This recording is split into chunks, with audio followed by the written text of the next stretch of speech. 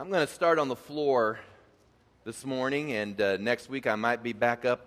But I wanted you to be sure that you had opportunity to get a good look at the platform today, because I'm going to be using this for the next month to communicate to you a new series that I want to do in the month of October that I've entitled, Are You Living in a Haunted House? You may say to yourself, well, I don't think so. But we may be sharing a couple of things that might make you take another examination at some of the things that may be happening and that you never connected with regards to what may be happening in your life, in your home, and in your circumstances. October is Halloween month. You may not know this, but Halloween has actually become the second most celebrated holiday behind Christmas. It is venerated in ways that are far more incredible than probably when we were young. Those of you that were my age, I mean, when we were of my age, it just seemed like there was an innocency to it. Unfortunately, in my opinion, this is just my humble opinion, there are far more occultic overtones that are associated with this. It has become an incredible holiday with regards to just adults and kids, and it's just can I just say you need to really pray about that one, all right? You pray about it. I'm not talking about Halloween per se, but I am talking about this month, since there tends to be a focus on it, what the enemy is doing in our homes. And hopefully, with what we've done, will be an attention grabber for you and cause you to really consider what's going on a day-to-day basis. And hopefully you'll do something about it. I want to just say thanks. We won't be doing this every week, but I'll do it just off the bat. I know that Noah Pruitt, Tyler Baird, Kyle Levitt, Jessica Jagger, Zach was a part of it. I saw Ryan up here. There may be people, Kyle. I said Kyle. Anyway, a lot of the young people. Noah's a young person, aren't you, Noah? Where are you? Yeah, Noah wants to be a young person. So we appreciate all of them helping me pull all of this together. I'm going to throw some statistics on the screen, and you can write these down. Maybe it may be of interest to you. If not, I just want you to begin to be aware of some things that are going on in the American family today. Guys, just kind of run with me here as we go. 11% of violence that takes place in America is family related. Keep going. 22% of murders occur in the family. Do you realize that's almost a quarter of all murders that take place in America take place within the immediate family? Of the 500,000 people that are in state prisons, 15% were violent crimes somehow in the middle of an immediate family.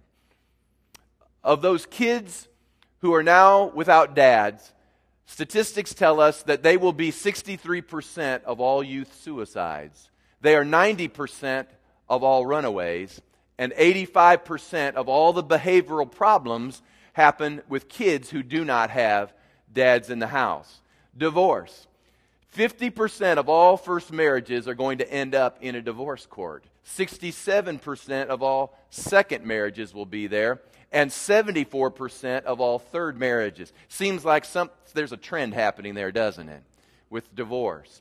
54% of Americans say that they have a stress-related problem. 2.2 million people are diagnosed as schizophrenic. For those of you that don't know what schizophrenia is, it's a multiple personality disorder. They can literally disengage from who they normally are and begin to move into a whole nother person, a whole nother being. 35%, I thought this was interesting, of males, believe it or not, have an eating disorder. Now, I would have thought it was females, and females are far higher than 35%, but that can give you an idea of just how much of that is going on out beyond those glass doors. 18 million adults have clinical depression, we are told. 50% of depressed kids have parents who are depressed. 14 million Americans abuse alcohol. 50% of Americans have at least one close relative who abuses alcohol. 2 million people over the age of 65 are abused by someone they depend on for protection.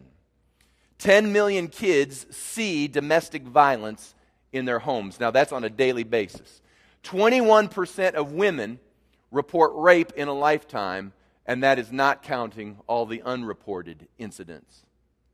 15 to 17 young people a day, get that now, that's every day, will die by the use of a firearm. 17% of high school students carry a weapon to school. 31% of women will say they are abused by either a husband or a boyfriend. 3 women die every day by violence in their own house. Give me the last screen. Something is wrong. Something's wrong. I was hitting websites, and I'm telling you, I could spend all morning just throwing statistics out at you that would absolutely boggle your mind, and it would cause you to really be discouraged and depressed by what's going on in the American household. It is more than just a breakdown of our economic system. It's more than a breakdown of our culture. Folks, it's more than just having a wrong administration in the White House or getting the right one in. It's more than just really a lack of general morals and virtue. These things may have their place, but I believe it is way more sinister than that. Something, or maybe better said, someone has gotten into our homes. My question is, are you seeing it? Are you seeing it? In just a moment, I'm going to play you a clip off a DVD that around our house, it's one of our favorite old movies. It's an old Don Knotts movie. I thought originally it might have been Disney, but it was Universal. But it was one of those harmless old mid-1960 movies called The Ghost and Mr. Chicken. Anybody ever see Don Knotts in The Ghost and Mr. Chicken? That's just one of our favorite movies. And just to set it up a little bit, because I was trying to find clips that would be appropriate to play in the house of God with regards to haunted houses. I didn't think Freddy Krueger would probably go over well, nor did I think Jason would probably be that great, nor Michael Myers. Anything that has to do with this arena in our current age is so blatantly occultic and blatantly over the top that I said, what can I do to help pull people's attention into what I'm trying to communicate? So I remembered this old mid-1960 film who starred Don Knotts as this wannabe news reporter who is sure he has seen ghosts after sleeping in an old haunted house that was there in the town. By the way, it was in Rachel, Kansas. See, it just kind of rang something in my heart. The house was apparently the scene of a murder years earlier. And of course, it had been boarded up and everything had been overrun by cobwebs and all the things that you would associate with an old haunted type house. It had all kinds of colorful stories that had associated with it through the years. And so as a wannabe news reporter, he spent a night in this old haunted house, and all these weird things began to happen. And he came out and he started to talk about all these weird things that were happening in this house. And the current owner, who was one of the grandsons of the person who supposedly was in this murder scene, wanted to tear the house down. And because of all the stories, he was being stopped from tearing it down. And because of everything that Don Knotts, whose character actually is a man by the name of Luther Heggs, everything Luther was saying he considered to be slander. And so he's suing Luther in order to be able to tear down this old haunted house. And they finally get to court, and there's this funny courtroom scene that illustrates some things that I want to share with you this morning. So guys, you can turn down the lights if you would please, and watch the screen overhead. Well, you large women, you just sit down and keep seated. All right, Charlie, swearing the witness. Now put your left hand on the Bible and raise your right hand, please. You swear to tell the truth, whole truth, nothing but the truth, so help you God? I do. Be seated. All right, Mr. Whitlow. Your full name is Luther Heggs, is that correct? Yes, sir. Do you mind if I call you Luther? I'm fine. Well, relax, son. Oh, I am. I'll try not to keep you on the stand any longer than is necessary, Luther. Oh, I don't mind. It's all part of the game. What game is that? The newspaper game. Oh, I see. You really love the newspaper game, don't you, Luther? Oh, yeah, I sure do. I guess if you cut me, I'd bleed ink. That's very funny. Thank you. You certainly have a flair for turning a colorful phrase, Luther. Oh, well, when you work with words, words are your work. Bravo. Yes, I expect you learn a good deal about words down there in that typesetting room. Oh, I'm just filling in time in the typesetting room. Oh, I see. You'd do anything to become a full-time reporter. Is that correct? Well, sure. Who wouldn't? After all, a chance comes Including along. exaggerating and fabricating, I'd eh? be a fool to pass it up. What? I'm asking you a question, Heggs. Can't you curb your imagination for 1 minute? Can't you curb your tongue for a minute? Attaboy, Luther! Quiet down. Isn't it true, Heggs, that you were offered a full-time job as a reporter if you brought back a sensational story from that house? A story which, in truth, you made up out of your own head. No, that's not true. I saw those things. Yes, yes. I heard those things. He heard those things. Those church bells rang. Rang and The rang. organ played. Oh, yes, it played. I saw the bloodstains on the keys, and they're still there. And they used Bonami. Tell it, Luther, tell it. And when I ran downstairs, I came face to face with a painting of Mrs. Simmons. And there was a pair of garden shears stuck in her throat, blood gushing from the wound. Miss Maxwell, save it, Jerry. Some of you huskies back there, pick her up on me. Get her out under a tree or something. Keep her head up. Keep her feet up. Oh, keep her head higher than her feet. Quiet. Quiet down. Quiet down. Quiet down here now.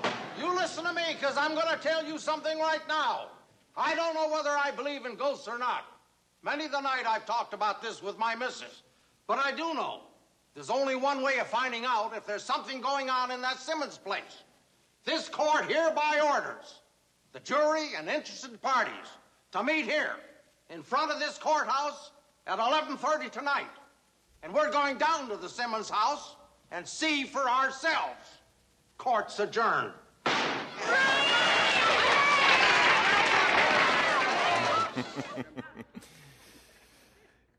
It's a funny movie.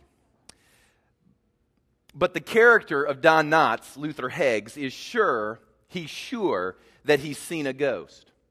But there are many, as obviously is epitomized by the lawyer, that who are just not sure.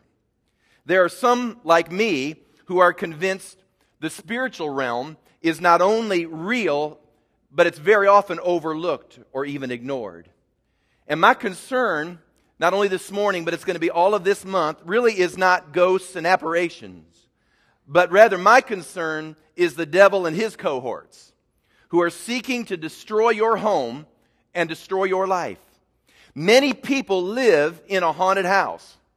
Not the kind that Hollywood portrays, but the kind the Bible portrays. When the enemy is allowed to enter in and bring havoc. And it is time that we kicked the enemy out of our houses and out of our homes, and we got the power of God back in. And so this whole month we're going to talk about exactly that. And my introductory lesson this morning is what I've entitled Clearly Seeing the Spiritual. Clearly Seeing the Spiritual. If you have your Bibles, I want to read to you 2 Corinthians chapter 10, beginning with verse 3. And then I'm going to move over to Ephesians. So you may want to go ahead and get your finger placed in the book of Ephesians. 2 Corinthians chapter 10, beginning with verse 3. This is what Paul writes. He says, "For though we walk in the flesh, we do not war according to the flesh. For the weapons of our warfare are not carnal, they're not fleshly, but they're mighty in God for pulling down strongholds, casting down arguments, and every high thing that exalts itself against the knowledge of God, bringing every thought into captivity to the obedience of Christ.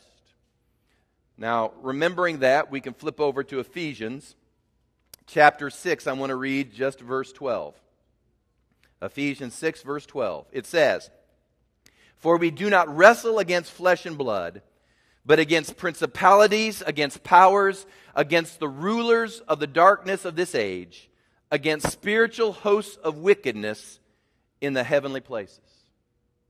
Now, we could read a number of other passages that would underscore what I'm trying to communicate, but this, I think, probably sums it up the best. Paul is writing to the church. He's not writing to the world. He's writing to two churches. He's writing to a church at Corinth, and he's writing to the church at Ephesus. And he's writing to these people at these churches who are having great challenges. They're having challenges in the culture. They're having challenges in their homes. They're having challenges in their families. They're having challenges in their own personal lives. In the city of Ephesus, both of these cities, Corinth and Ephesus, were greatly affected by the Greek culture and Greek philosophy and, unfortunately, Greek morality.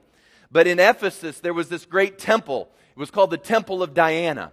And it was a pagan temple that had pagan prostitutes associated with it. And they would come and they would practice all sorts of perverted and outlandish things in order to do their pagan worship. And all of these things were beginning to encroach and have influence and begin to leaven even in the people of God.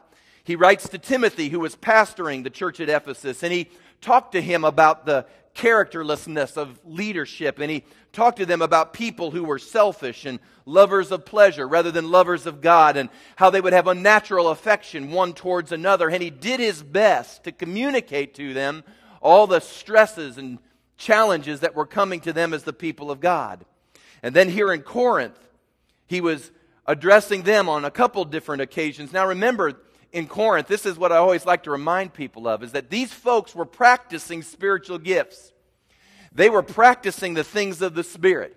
They were speaking in tongues. They were moving in the Spirit. They understood the concepts of the word of knowledge, the word of wisdom. They understood the power of God. They understood these things incredibly. But the problem was that despite the fact they had these overt happenings taking place which seemed to resemble the Holy Spirit, he says, as he's talking to the Corinthians, he says, "I got wind of this, that you're sleeping around in church.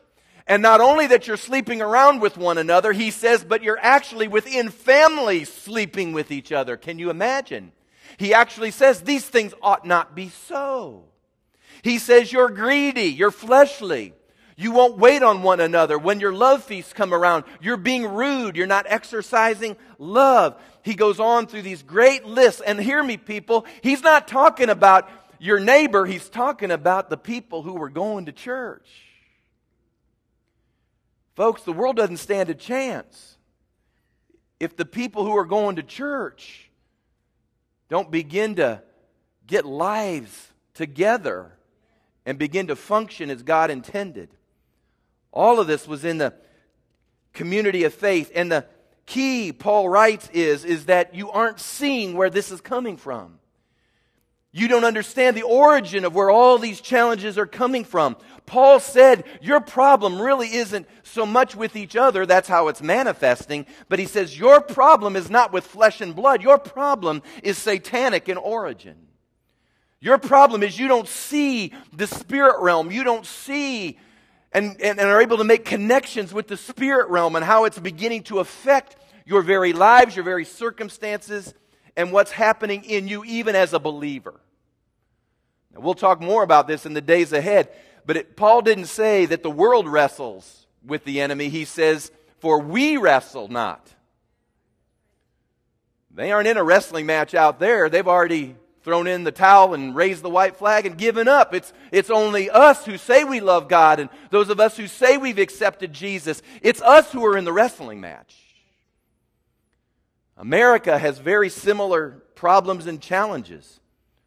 Our culture resembles a lot of the craziness that you would see at Ephesus and in Corinth. And folks, we're just not talking about the Jerry Springer crowd. We're talking about the people of God. Now you can see that we've created all through here these tombstones. You'll see tombstones of stress and alcohol and strife and control and gossip and shame and what's that one say right down there in the front there? Doubt. And up here we have pride and fear, vanity, lust, and drugs. And I suppose there could be hundreds of other tombstones that we could have erected in order to demonstrate to you that these are some of the things that are taking place right now in American homes, and it's killing us. It's driving us to an early grave. It's actually sucking the life out of our very existence. It's sucking the life out of marriages and families and relationships. And if we don't learn where the origin of these battles and things are happening, folks, we'll never win the battle. If you can't identify your enemy, you'll have a hard time fighting him. It's haunting our homes. It's haunting our lives. And you've got to understand that the reason you've got this unusual stress level happening in your house, it's not just to mess you up, it's to kill you.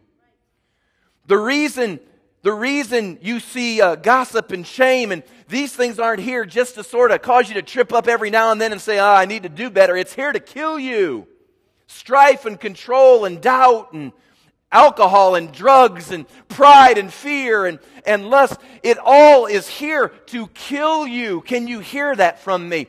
The enemy isn't just trying to trip you up and give you a hard time. He's just not this guy that hangs around just to gig you and just sort of make life a little miserable. You got to understand that your enemy is out to kill you.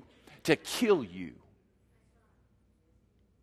He doesn't walk up with a pitchfork and red horns and a long tail and somehow he says, I'm the devil. That's not how he comes. The Bible says he'll come even as an angel of light. But his ultimate plan is to destroy you and to destroy your home. Folks, counseling has its place. I counsel people. Tracy counsels people. I know our Connect leaders counsel people. I know that there are Christians who will call each other up and counseling will take place over phone lines and input will be given into our lives. Pastors will stand up and counsel from the pulpit and preach messages that are counseling in nature. All of these things certainly have their place, for the Bible tells us that there's wisdom in counsel and that counseling does have a place in people's lives. But it's interesting that statistically only a small percentage really ever go get help. To be candid, I'm beginning to see that our real problem starts with our inability to see and give credence to the fact that there's a spiritual realm and the devil is a part of it and he's haunting our homes. We aren't going to counsel the devil out. You can't counsel the devil out of your house. You've got to drive the devil out of your house. You can counsel a few character issues. You can counsel a part of that which you need to apply in order to help your relationships. There are certain things you can counsel, but there comes a moment when you understand spiritually what's going on and you arise after seeing it and you can implement some things and you drive that joker out. Out. Out. It may be funny on a Don Knotts movie, but it's no laughing matter when it's your household. So let's understand accurately the spiritual realm. The world has a belief in another dimension. I know that to be true. You can watch Oprah. Oprah will tell you that she has a belief in another dimension. You'll hear people all the time say that they're a spiritual person. What does that mean? They're a spiritual person. Well, what does that mean? You could be one with a tree. You could have a spiritual moment, with a bar stool. I mean, what does being spiritual mean? Unfortunately, spiritual has been forged by Hollywood's misconceptions and errors. Most of us get all of our spiritual knowledge by watching movies that aren't anywhere near the truth. I know that many of you, through the years, you may have adjusted your movie intake through the years, but many of you will know, just by virtue of the names I'm giving to you, certain movies that have sort of been impressed upon our psyche in the culture. You remember Ghostbusters. Ghostbusters. Who you going to call? Ghostbuster. I mean, we all know the song, don't we? But isn't it interesting that along come these Ghostbusters? And again, we're going to touch on some of this. You know what a ghost is? I'll just tell you what a ghost is. A familiar spirit. It's a demon, actually. Somebody said, I saw my dear departed grandmother one time appeared to me. That was a familiar spirit. But here you have Ghostbusters, and they're running around New York City with their technology, zapping ghosts. It's interesting that very tacitly what Hollywood communicates to us is that if we just get more technologically astute, we could handle the ghosts in our life. It's a lie. You can get all the technology you want. In fact, many of us have technology up to our eyebrows, and it doesn't stop what's going on in our homes. The Nightmare on Elm Street, Freddy Krueger, Jason, Michael Myers, all of these, they were all addressed supposedly by psychotherapy. If we just get psychotherapy, more psychotherapy, just tie them up, put them in a crazy house, a lunacy asylum, and we'll be fine. Folks, you can't tie up a demon long. Recently there have been things like the mummy, who by ancient Egyptian curse comes alive, and therefore you must put a curse into place in order to get it to go away. Even the Pirates of the Caribbean was dealt with by voodoo.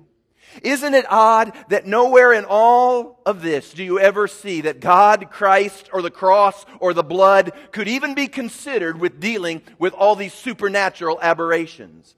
There's a conspiracy that runs deeper here than just through studio writers. There's a conspiracy of the enemy. The enemy is trying to keep this culture blind to the fact that the only thing that will stop him is the blood of Christ, His cross, and the power of God. That's the only thing that will stop the enemy. If you keep thinking it'll stop some other way, he won't stop. He is unmoved by anything you may do. You can stir a cauldron, say a curse. You can get your technology. You can do all sorts of things, but it won't stop him until you understand the spirit realm and how the spirit realm works. The enemy wants to keep us in the dark about how to drive him out of our circumstances in life. And a lot of what the American family faces will not be solved by the means communicated to us through the movies. What we face is spiritual at its root, but the answer isn't the silliness that we see. The answer is also not going to arrive by ignoring the spiritual dimension. There are some people, they'll go to all those sorts of movies and they'll watch them, and then they'll listen to me and they'll say, I don't even take that stuff seriously. I don't believe that stuff even exists. Well, you just keep saying that, and I'll guarantee you're going to come to an awakening one day. You may ignore it. You may not think it's even applicable. You may not believe it, or you may be like some Christians who just want to fly beneath the radar. I'm just going to kind of keep my head down, and maybe the enemy won't look at me.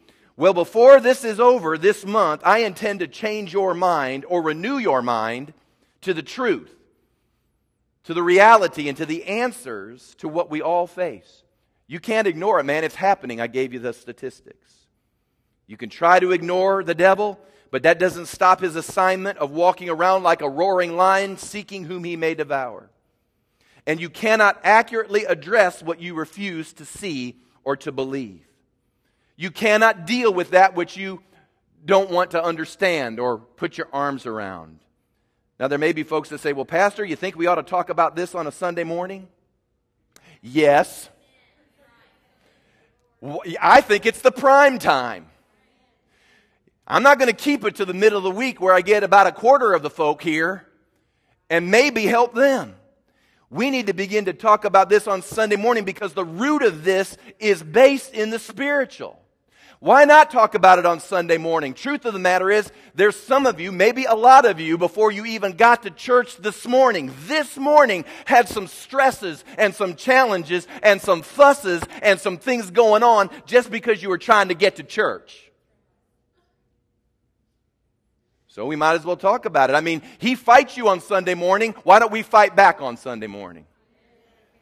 The world is bold about celebrating evil.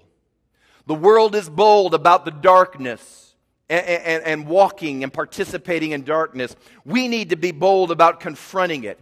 We need to be bold about giving answers and solutions to it. Ignoring it, being sensitive to everyone isn't going to fix your problem. So we've got to begin to accurately understand there's a spirit realm. And this spirit realm is best addressed by the church. Now, let me give you some indicators of that. And again, this is just our opening message. We're going to dig into this all month long. But there are indicators of the reality of the spiritual realm. The realm of the spirit, I will be the first to admit to you, is subjective.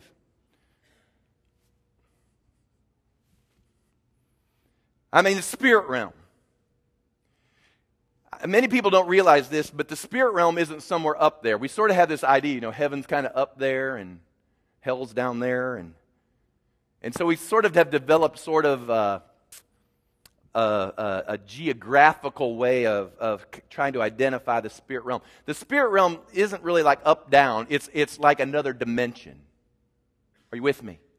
The spirit realm is a dimension that is in this dimension as well, but you just can't see it. It's as if it's a shadow.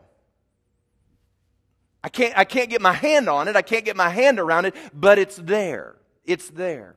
I can't prove beyond a shadow of a doubt, if you are a skeptic, that a spirit realm exists. I do believe there are some indicators of that. But you need to just understand up front that if you are so haughty as to think that this dimension is all that there can be, then I think you have put yourself in a corner that's very limited. I believe there's a lot more to life. I believe there's a lot more to this universe than just what we see, taste, and feel. You see, the spirit realm cannot be accessed by your natural senses. So you cannot taste it, you cannot touch it, you cannot smell it, you cannot feel it, and with your natural eyes, you cannot see it in the conventional sense.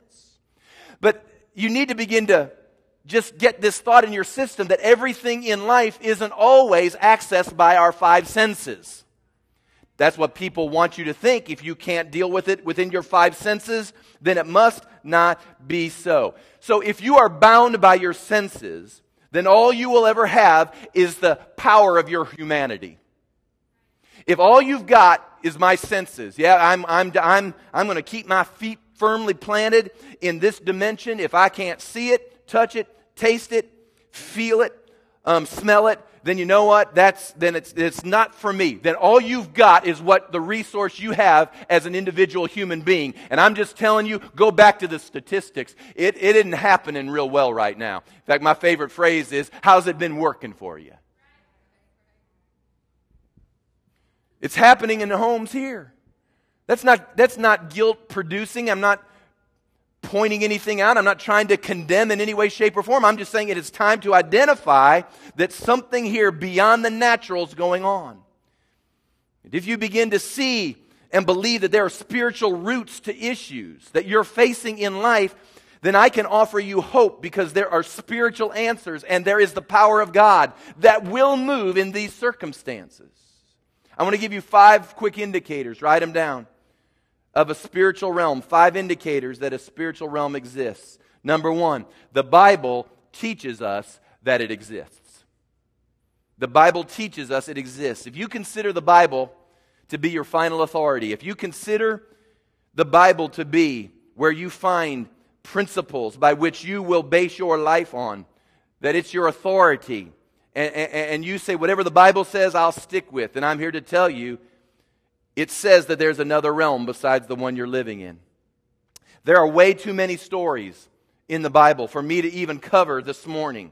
There are too many accounts of the spirit realm splashing over into this realm to even begin to list them. I just have to read the thing cover to cover for you. Now, if you don't believe the Bible to be true, you're already in a real tough position because when I give you the answers, this is where the answer is. This is where we will derive the insight as to what can I do to fix what's been going on in my life. The Bible teaches us that there's another realm, and within these pages we will find solutions. Solutions to your stress. Solutions to addictions. Solutions to strife and control and gossip and doubt and pride and fear and lust and drugs and 1,000 other things that are going on in homes today. There are answers in this book. But you've got to begin to believe this whole thing exists. Otherwise, you'll never find the victory that only God can bring in your life. So the Bible teaches us that. Number 2, it's an indicator, I think, that the spiritual realm exists. The reality of coincidence. I don't know about you, but sometimes I'll just evaluate life. And there are too many times in life that the timing of events and circumstances occur in such an unusual way that statistically for me, it's an indicator that another realm is affecting this one. Now, I know some people go, I just think it's coincidence. Well, then you just live that way. You just live the way you want to live, and we'll figure out here in a decade or so who comes out all right. But I believe that coincidence is an indicator that somehow or another there's another realm affecting this realm. Call me crazy, but I believe I've interacted with angels at opportune moments. You say, really? Did they come with like a white thing and wings? No. And the Bible doesn't say that's seraphim and cherubim, sure, but there are other angels. Hebrew writer said that there have been times that we've entertained guests unaware that we were actually entertaining angels. So my assumption is they would look a lot like me, hopefully a little more hair, but maybe. But if it's true that we have the ability at times to interact with angels, then it must also be true that if devils are fallen angels, then maybe we would be interacting with them on occasion. There have been strategic moments that I have been both blessed and I have been attacked that are far more than coincidental. I mean, think about the timing of certain attacks that you would define attacks in your life. Think about the timing of certain incidences that take place. Is it not interesting that the timing of certain things seem to be so opportune? Why would that be? Well, perhaps there are entities in another realm that have opportunity to watch your life and how it unfolds, and they can be ever so good at the timing of being able to wreak havoc in your life. I believe that's just an indicator of a spiritual realm, coincidence. Number 3, I believe another indicator is feelings or emotions that exist outside of the natural senses. What do I mean by that? For instance, why is it all of a sudden we fear when there's nothing empirically around us that would lead us to that place of fear? Now, I'm not saying that there aren't things that can happen around us that won't solicit fear, but there are times that things emotionally can happen that all of a sudden we're seized with a certain emotion. What that basically is what I call speculation. Everybody understand what speculation is? Speculation is when you begin to imagine something in your mind and you don't have the facts. You don't have anything outwardly, naturally, empirically that would lead you to the conclusion of what you are speculating. But yet there's this speculation that's going on inside of you, and that speculation is churning around that's leading you to a place of great fear, but yet there's nothing around you that would really normally bring you to that place. Now, can I just say that's out of your 5 senses region, isn't it? But yet that happens, and I dare say it's probably happened to all of us. Why is it that jealousy comes into the equation when there's really nothing to be jealous about? What about envy, anger? I mean, I won't even ask you to raise your hand. Anybody here get anger or have watched anger take place when there's really nothing to get angry about? What about rage and lust? Where does it come from? How is that generated? I believe there are forces in this dimension that have astutely learned how to manipulate us as human beings that can cause us to be moved to a place of being oppressed or somehow being hindered or bound. And they lead us to this place with such with such astute ability, they can do that when there's nothing natural around us that would normally get us there. I just believe that's an indicator that something more is going on. Number 4, there's the testimony of others. We've all heard testimonies, and I realize those are subjective, but what do you do with millions of people? What do you do with millions of people? You understand we're talking millions. It's amazing how just a few people will see a UFO and everybody believes it. My Lord, just a few people have seen Sasquatch. Bigfoot. And they'll create a whole governmental agency to go research the Sasquatch. But millions of people have testified to out-of-body experiences.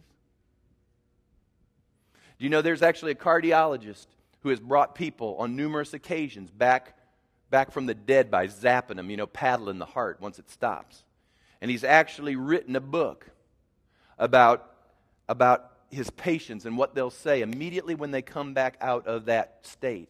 And it's interesting. He says the ones that have a more blissful experience, and that's the ones we all hear about. And the reason they have a blissful experience, and they have this blissful experience, and the reason they tend to remember it, and that tends to be the ones that continue to be transmitted, is because it's been such a wonderful experience. There was no fear, there was peacefulness, etc. But he says, you've not heard all the testimonies. There are some who come back where it's not nearly as blissful. That they come back and it was tormenting and dark and lonely, and yet they knew they were in another dimension. And they forget that quickly, because it's too horrific to the natural mind to even consider that would even be out there, what you and I would know as hell or separation from God. So we have these testimonies. People see things that are beyond the natural realm.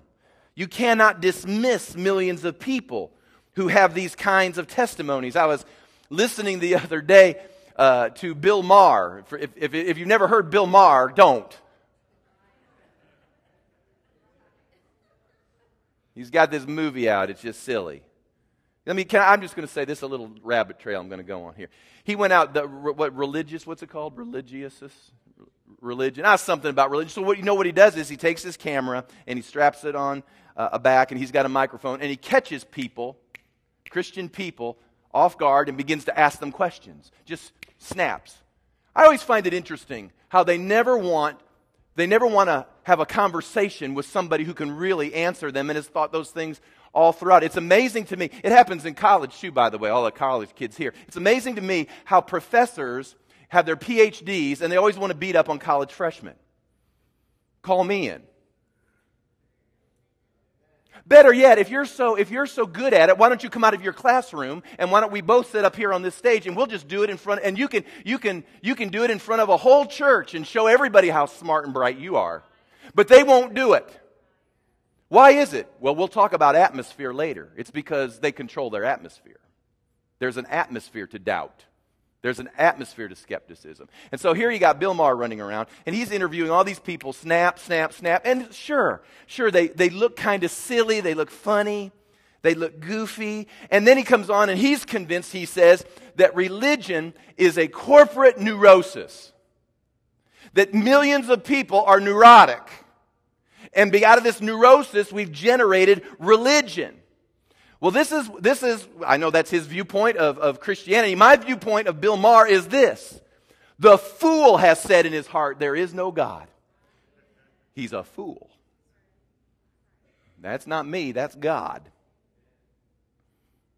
The testimony of others. And finally, number 5, an indicator of the spirit realm is your own personal torments. Everyone in this room has experienced thoughts, emotions, even actions that have seemed to have a life of their own.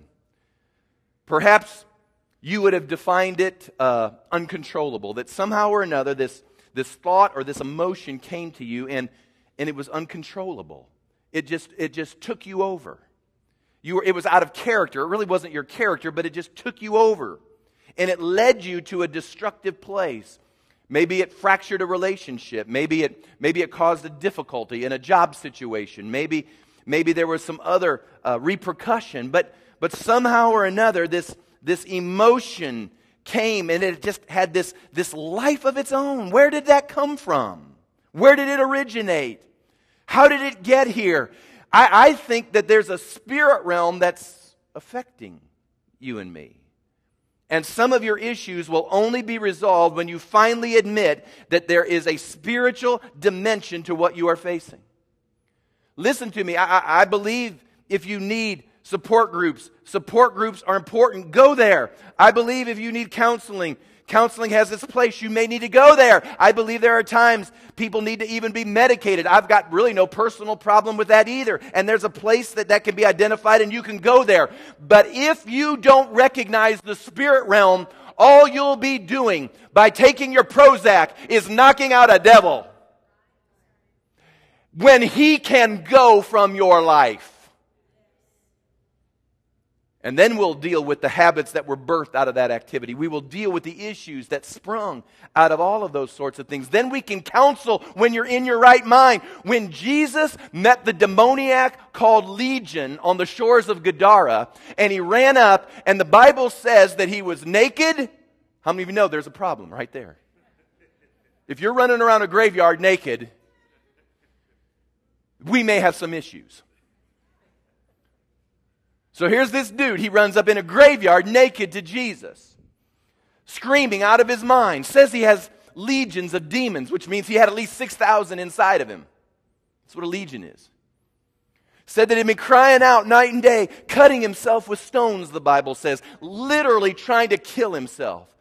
His dysfunctionality had led him to the place of suicide. Listen to me, that is where everything leads. He wasn't just bipolar. He was devil oppressed. And when he came in, Jesus didn't say tie him up tighter with the chains, because the Bible says that he had broken through the chains. He had supernatural strength when he got into this area, this demoniac. And Jesus didn't say tie him up tighter. Come on, take him with us. We'll counsel him along the way. Come on, we'll figure it out. We'll figure out if he was toilet trained poorly. And he had a bad experience with his parents because they couldn't get him toilet trained in time. Or somehow or another he had some other, trauma. Now, did he have traumas? Probably. The trauma was simply an open door, though, for the enemy to come in. It wasn't figuring out that he had a trauma. It was figuring out who got in through the trauma. And here we have this guy, and Jesus just didn't soothe it. He just didn't massage it. He just didn't finesse it. Jesus said, come out of him, you devil. He was free, the Bible says. He was in his right mind. He got some clothes on. Glory to God. Got out of the graveyard. Went to Greek cities called Decapolis, began to preach the gospel. It's because Jesus identified the spirit realm. Some of your issues will only be resolved when you finally admit that there is a spiritual dimension to what you are facing. Again, I'm not getting rid of everything. Everything else has its place. But if we don't get the spiritual thing fixed, you won't get fixed. If you can get thousands of hours of counseling. Is it not true? There are people right now, we love them. We love people. Now, we're doing pretty good in our congregation. I'm talking about folks, other places, all around, within your scope of influence. But is it not true? You know people that have been going and getting counseling for years. Spent thousands and thousands and thousands of dollars. And they ain't much better than the day they went in. You want to say, how's that working? Maybe there's another dimension to this. I am coming to the conclusion. It's a simple, but it's revelational. Listen to me very carefully. Physicians and health professionals are very, very good at what they do. And the arena of which they have been given knowledge and some authority, they do a great job in because they're acquainted with that. Engineers, lawyers, psychiatrists, psychotherapists, whatever realm of professional interaction that a person may have with other people, they are all good at what they do. And I think all those things have a place at the table and in our life. But listen to me, I'm talking to the church this morning. This is the church this morning. It is time that the church embraced what it is good at. There is no one else that can deal with the devil except us. There is no one else that really has authority to access that realm except us.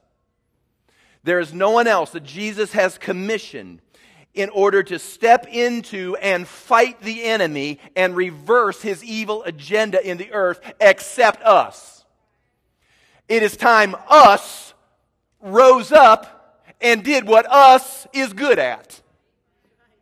And that is driving the enemy out of people's lives, out of their houses, out of their homes, and getting the power of God back in. And that will not happen until we clearly see what is really real. And I'm going to end with this. 2 Kings chapter 6. 2 Kings chapter 6. It's a great story here. It's a story about how the Syrians are once again surrounding Israel and about ready to attack Israel.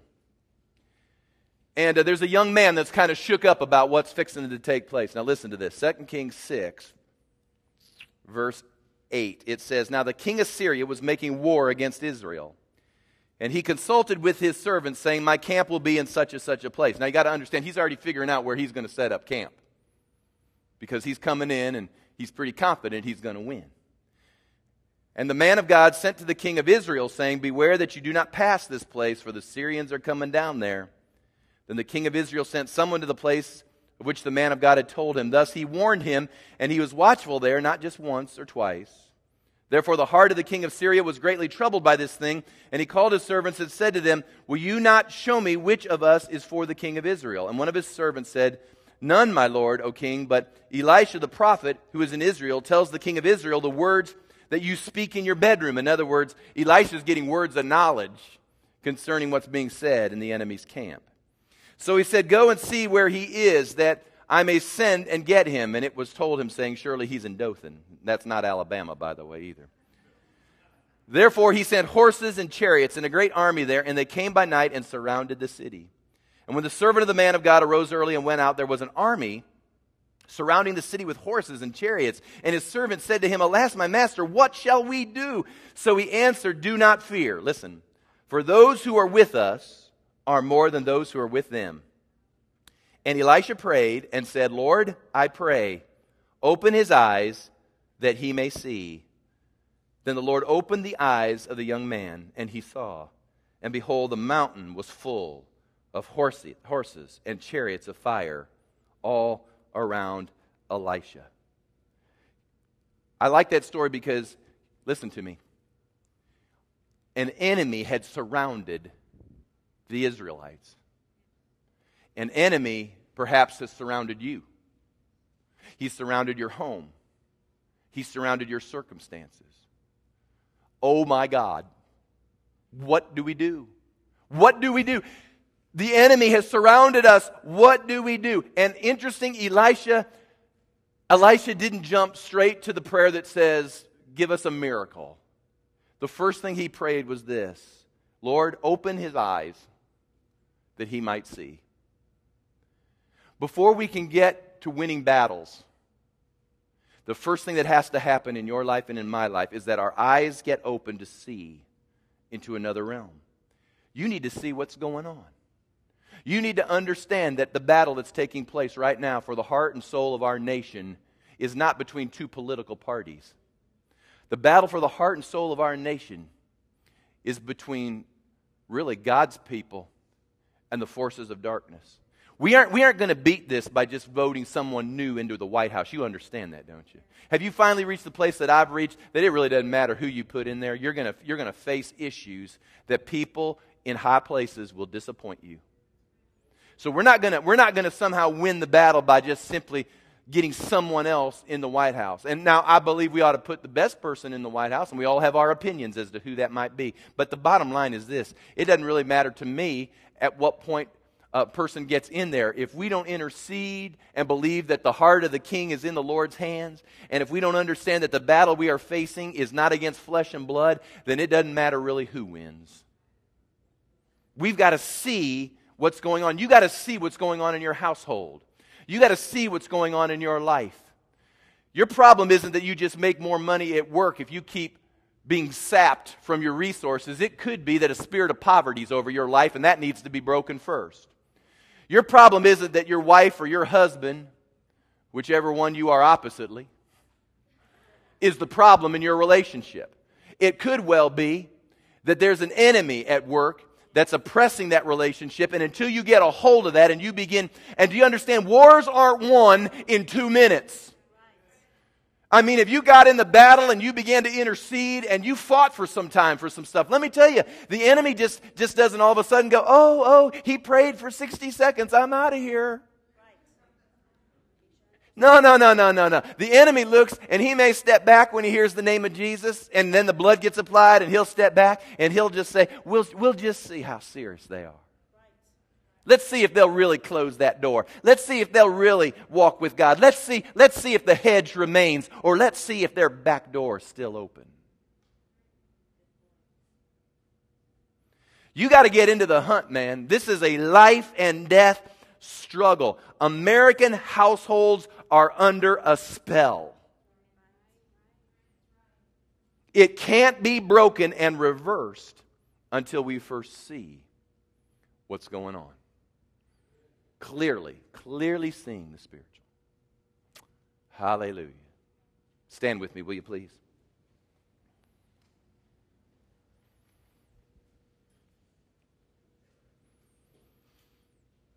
Thank you, Lord. This is what I'm going to do. I'm going to work with you in your seats this morning. Lord, do I have enough time? Can you guys slip your singers and your musicians and just do the worshiping song? I'm going to worship you. And get that cued. Right now, I want every head bowed, unless you're a musician or you're a singer. I want every head bowed and every eye closed. I want you just to hang tough with me now for just another few moments. This is the most amazing thing. If your head's bowed and your eyes are closed, it's amazing to me how you can be in a position in the natural of not being able to see anything, but spiritually, it may be the first time in your life you can really start to see. Just closing your natural eyes and saying, Lord, help me see. Help me see what's really real. Help me see what's really going on. Help me see the roots of the conflicts. Help me see, Lord, the origin of the challenges and the struggles. Help me to see that I can't beat this thing pulling myself up one more time by my own bootstraps, or one more time turning over a new leaf. Lord, you're going to have to help me see that I am battling devils. Now listen to me. They want you to walk in fear. Here's the good news. The good news is this: God hath not given you a spirit of fear, but of power and of love and of a sound mind. I'm going to give you the tools you need to no longer fear the enemy. But you're going to have to stay in the battle and stay in the hunt and begin to say, I want to know the end of this story. And that's why we're going to take all month, because I want to spend a little time on this. But with every head bowed and every eye closed, the first thing you have to do is you got to get Jesus in your equation, in your life, in your circumstance. It should be self-evident, but if you've never asked Jesus into your life, He is the eye-opener. Jesus is the one that opens up a woman's eyes to see. You can't see until He's invited in your life. When He comes in, He opens up our eyes. He opens up our ears. We see like we've never seen. We hear like we've never heard. He's got to be the number one thing in your life. And can I just say this? If there's unconfessed and unresolved sin in your life, sin becomes a clouding factor. Sin becomes the static on your radio. Sin becomes the darkness or the blindness in your life that you don't see right. You aren't processing right. So you can say you know Jesus, but really there's unresolved, unforgiven, uncleansed sin in your life, and it's still causing you to be as darkened as your unsaved friends. And you know, I've watched this before in people's lives. They say, well, I accepted the Lord, but I'm no better than my heathen friend. Well, of course not, because you didn't repent and resolve the sin. But if you'll do that, it's amazing what can begin to happen. With every head bowed, every eye closed, I don't want anyone looking around. With every head bowed, every eye closed. Holy Spirit, I ask you right now, Lord, work in people's hearts and lives. You're wanting them to be successful. You're wanting them to have a quality of life that Jesus promised when He said, I came to give life, and that more abundantly. And yet, Lord, so many people aren't living abundantly, and the enemy has fooled us. And Lord, it is time we call the enemy what he is, a deceiver and a liar. And it is time to embrace all that you are, a revealer and a helper and a stand alongside one. So Lord, I pray right now in the name of Jesus that the Holy Spirit Himself would begin to move through this congregation. And Lord, if there are people right now that have unresolved sin, what I mean by unresolved is that it's never been confessed. The Bible says that if we confess our sin, He is faithful and just to forgive us our sin and to cleanse us from all unrighteousness. That's the qualifications of that is that you just got to confess. Say, Lord, I'm sorry. You're right. I'm nailed. This is what I did, and I'm sorry. I turned from it. And He is eager to cleanse you. With every head bowed, every eye closed, right now, if that's you, just lift your hand right now and just say, I need to get some sin issues. There's 1, 2, 3, 4, tons of hands. See, they're going up now. There's a lot of hands. Put them down now. Thank you. Now, here's what we're going to do. I want all of us to pray right now. I want you just to join me, congregation. Join us right now in a prayer. I want you to say this out loud with me. Say, Dear Jesus, you got me. I have unresolved, unconfessed sin in my life. It needs cleansed. I confess it to you, and I believe your word. That as I repent and I turn and I change my mind, your word says cleansing comes and you'll clear up my eyesight, my spiritual eyes, to see again what you see. Thank you for restoring. Thank you for giving me that relationship with you. I receive it. In Jesus' name. Amen. Now, this is what I want you to do right now. I mean this right now, because we're going to do one more thing before we go. If you lifted your hand and you prayed that prayer, I want you just to reach over to the person that you're next to.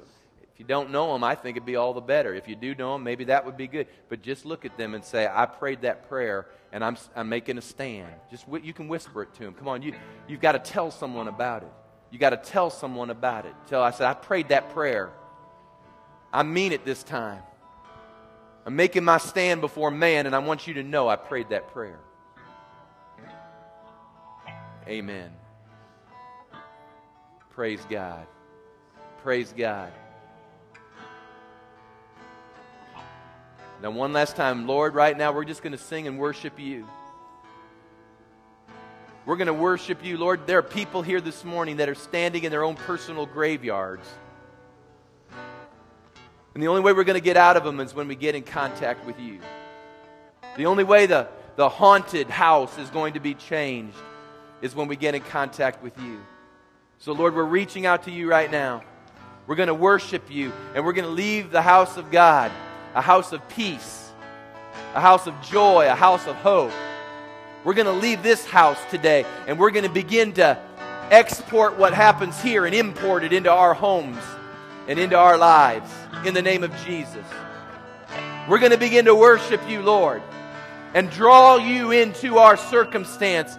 Lord, we're going to draw you who are a part of the unseen realm as well. You're going to be drawn into our life this morning before we go. And we're going to worship you for just a few moments to begin to open our eyes and to open our hearts and to see like we've never seen before. Can we do that? Say amen. Let's begin to worship God. Just begin to worship God. Bless the Lord.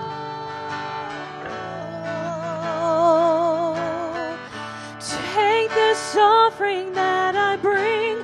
Humbly I fall on my knees to proclaim your everything. My life's nothing without you. Take my hand and lead me through. You are my sustaining love. Live to worship you.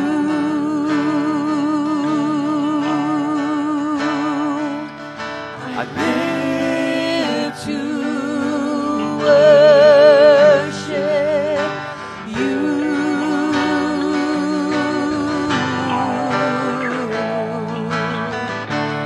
Here I am worshiping you. With all I am worshiping you. Bowing down in spirit and truth. With lifted hands worshiping you.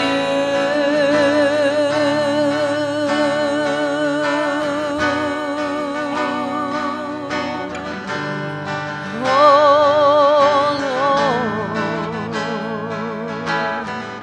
take this offering that I bring. Humbly I fall on my knees to proclaim your everything. My life's nothing without you. Take my hand and lead me through. You are my sustaining love. Live to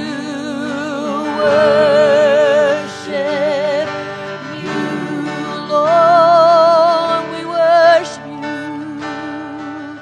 We live to worship you.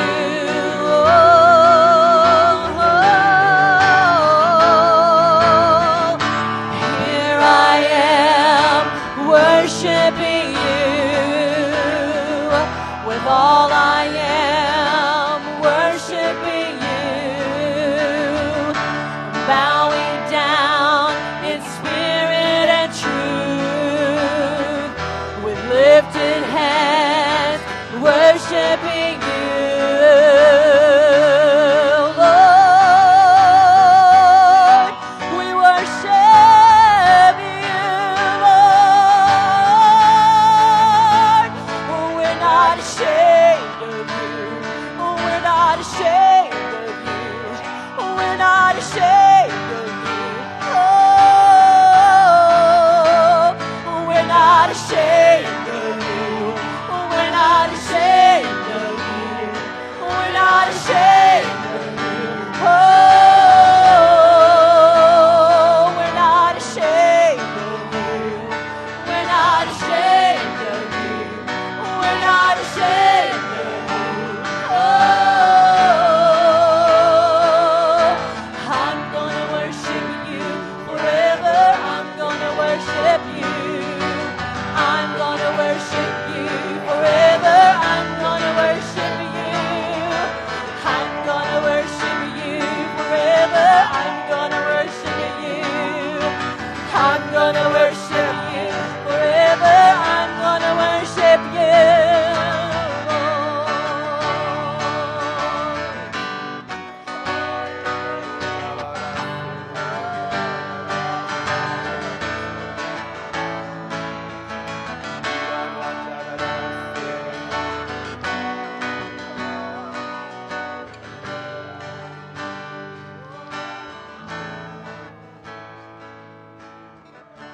Hallelujah.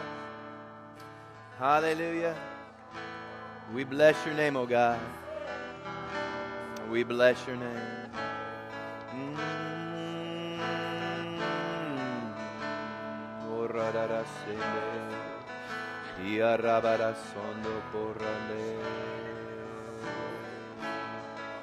Just worship the Lord.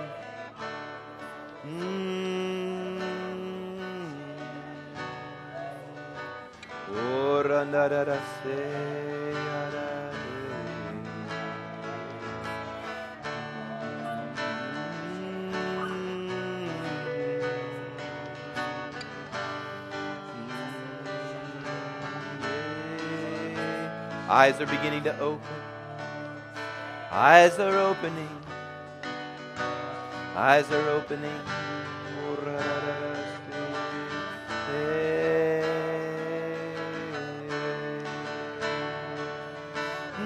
We're beginning to see. Oh, we're beginning to see. Let me see. Let me see.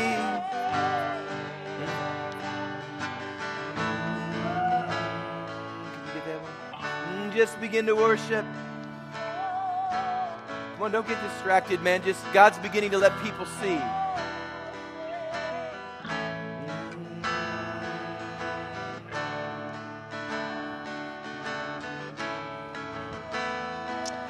For the Lord would say, a broken and a contrite spirit I do not despise.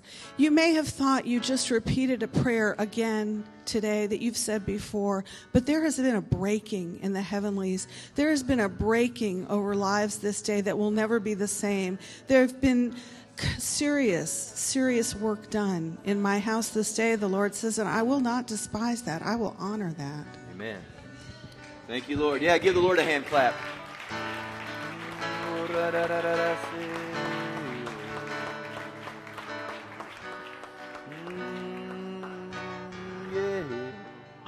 Just touch your natural eyes for a moment. Oh, let us see, oh God. Let us see, oh God.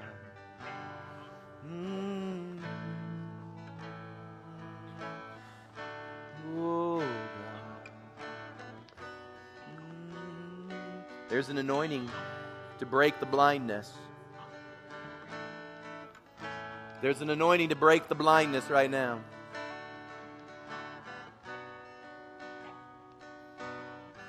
There's an anointing to break the deafness right now. I'm telling you right now, there's a physical healing coming to a natural eye, just as a residual work of God opening up spiritual eyes. It's a sign of the kingdom. It's a sign of the kingdom. Come on, pull something out that you normally wouldn't have been able to read and take a look at it, and you're going to see that your eyes have been cleared up.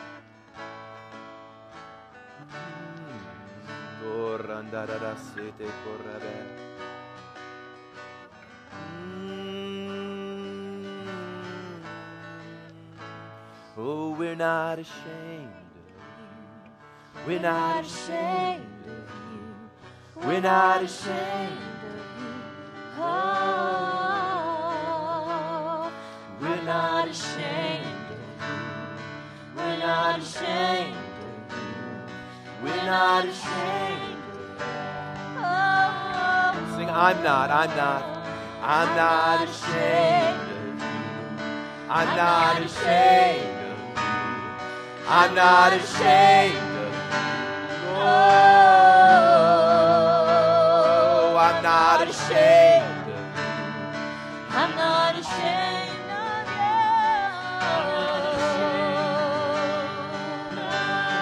you. Here I am. Here I am, worshiping you with all I am. Worshiping you, I'm bowing down in your spirit and truth, with my lifted hands, worshiping you.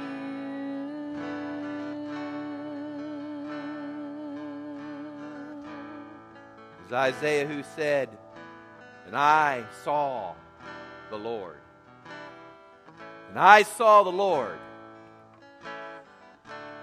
See, that's the good part of the equation, is as you begin to discern and see what's going on in the spirit realm around you with regards to the strategies and the tactics of the enemy. Here's the good news. You can also see the Lord high and lifted up. High and lifted up.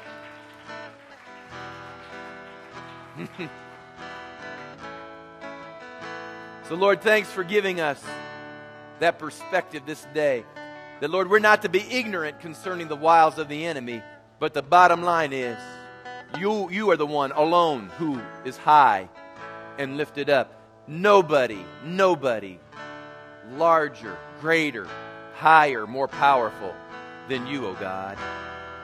And Lord, when we magnify and when we see you, it puts into perspective everything else. There is nothing, Lord, that is so overcoming or powerful that, Lord, you cannot break and you cannot defeat. There is nothing. No tombstone with our name on it, Lord, can drag us down. Nothing. Forgive us for being ignorant. Forgive us for being unknowing, Lord. Forgive us for the times we go through life and we live so far beneath where we're able. Lord, I pray now that you'll just indelibly etch it into the hearts of your people. That right now, greater are you that lives in them. Greater are you that lives in them than he that lives in the world. Greater are you right now than that strife. Greater are you right now than that shame and the gossip and the control and the doubt and the addictions and the stress and the pride and the fear and the lust and the drugs. Greater are you, oh God, not even in the same ballpark. Not even in the same ballpark. Greater are you. Help us to see. Lord, we'll only go by faith as far as we've been able to see. So, Lord, my prayer has been, give us eyes to see, give us ears to hear. And, Lord, give us the empowerment so that our will would easily implement all that you have available for us. Bless your people. Lord, as we are released from this place, we sense your presence, we sense your power. Lord, this is just the first step to where you want to take us, I believe, this month. This month, Lord, you're taking us somewhere. Someplace that we've never been powerfully before. I believe you're going to rearrange and change lives. We're standing on that this day. We're getting a glimpse of that this day. And we honor you for it. In Jesus' name. And now can we give the Lord the biggest hand clap of all, and let's bless him, and we will honor him. Hallelujah. Hallelujah. Amen. Praise God. Don't forget now this week, ladies, do your connect group thing. Guys, you get a week off. Wednesday night, no class, but we're meeting again on the Lord's Day, Sunday. Bring a friend. It's going to be great next week. We're going to keep talking about how to drive the enemy out of our house. Amen. God bless you. We'll see you on the Lord's Day.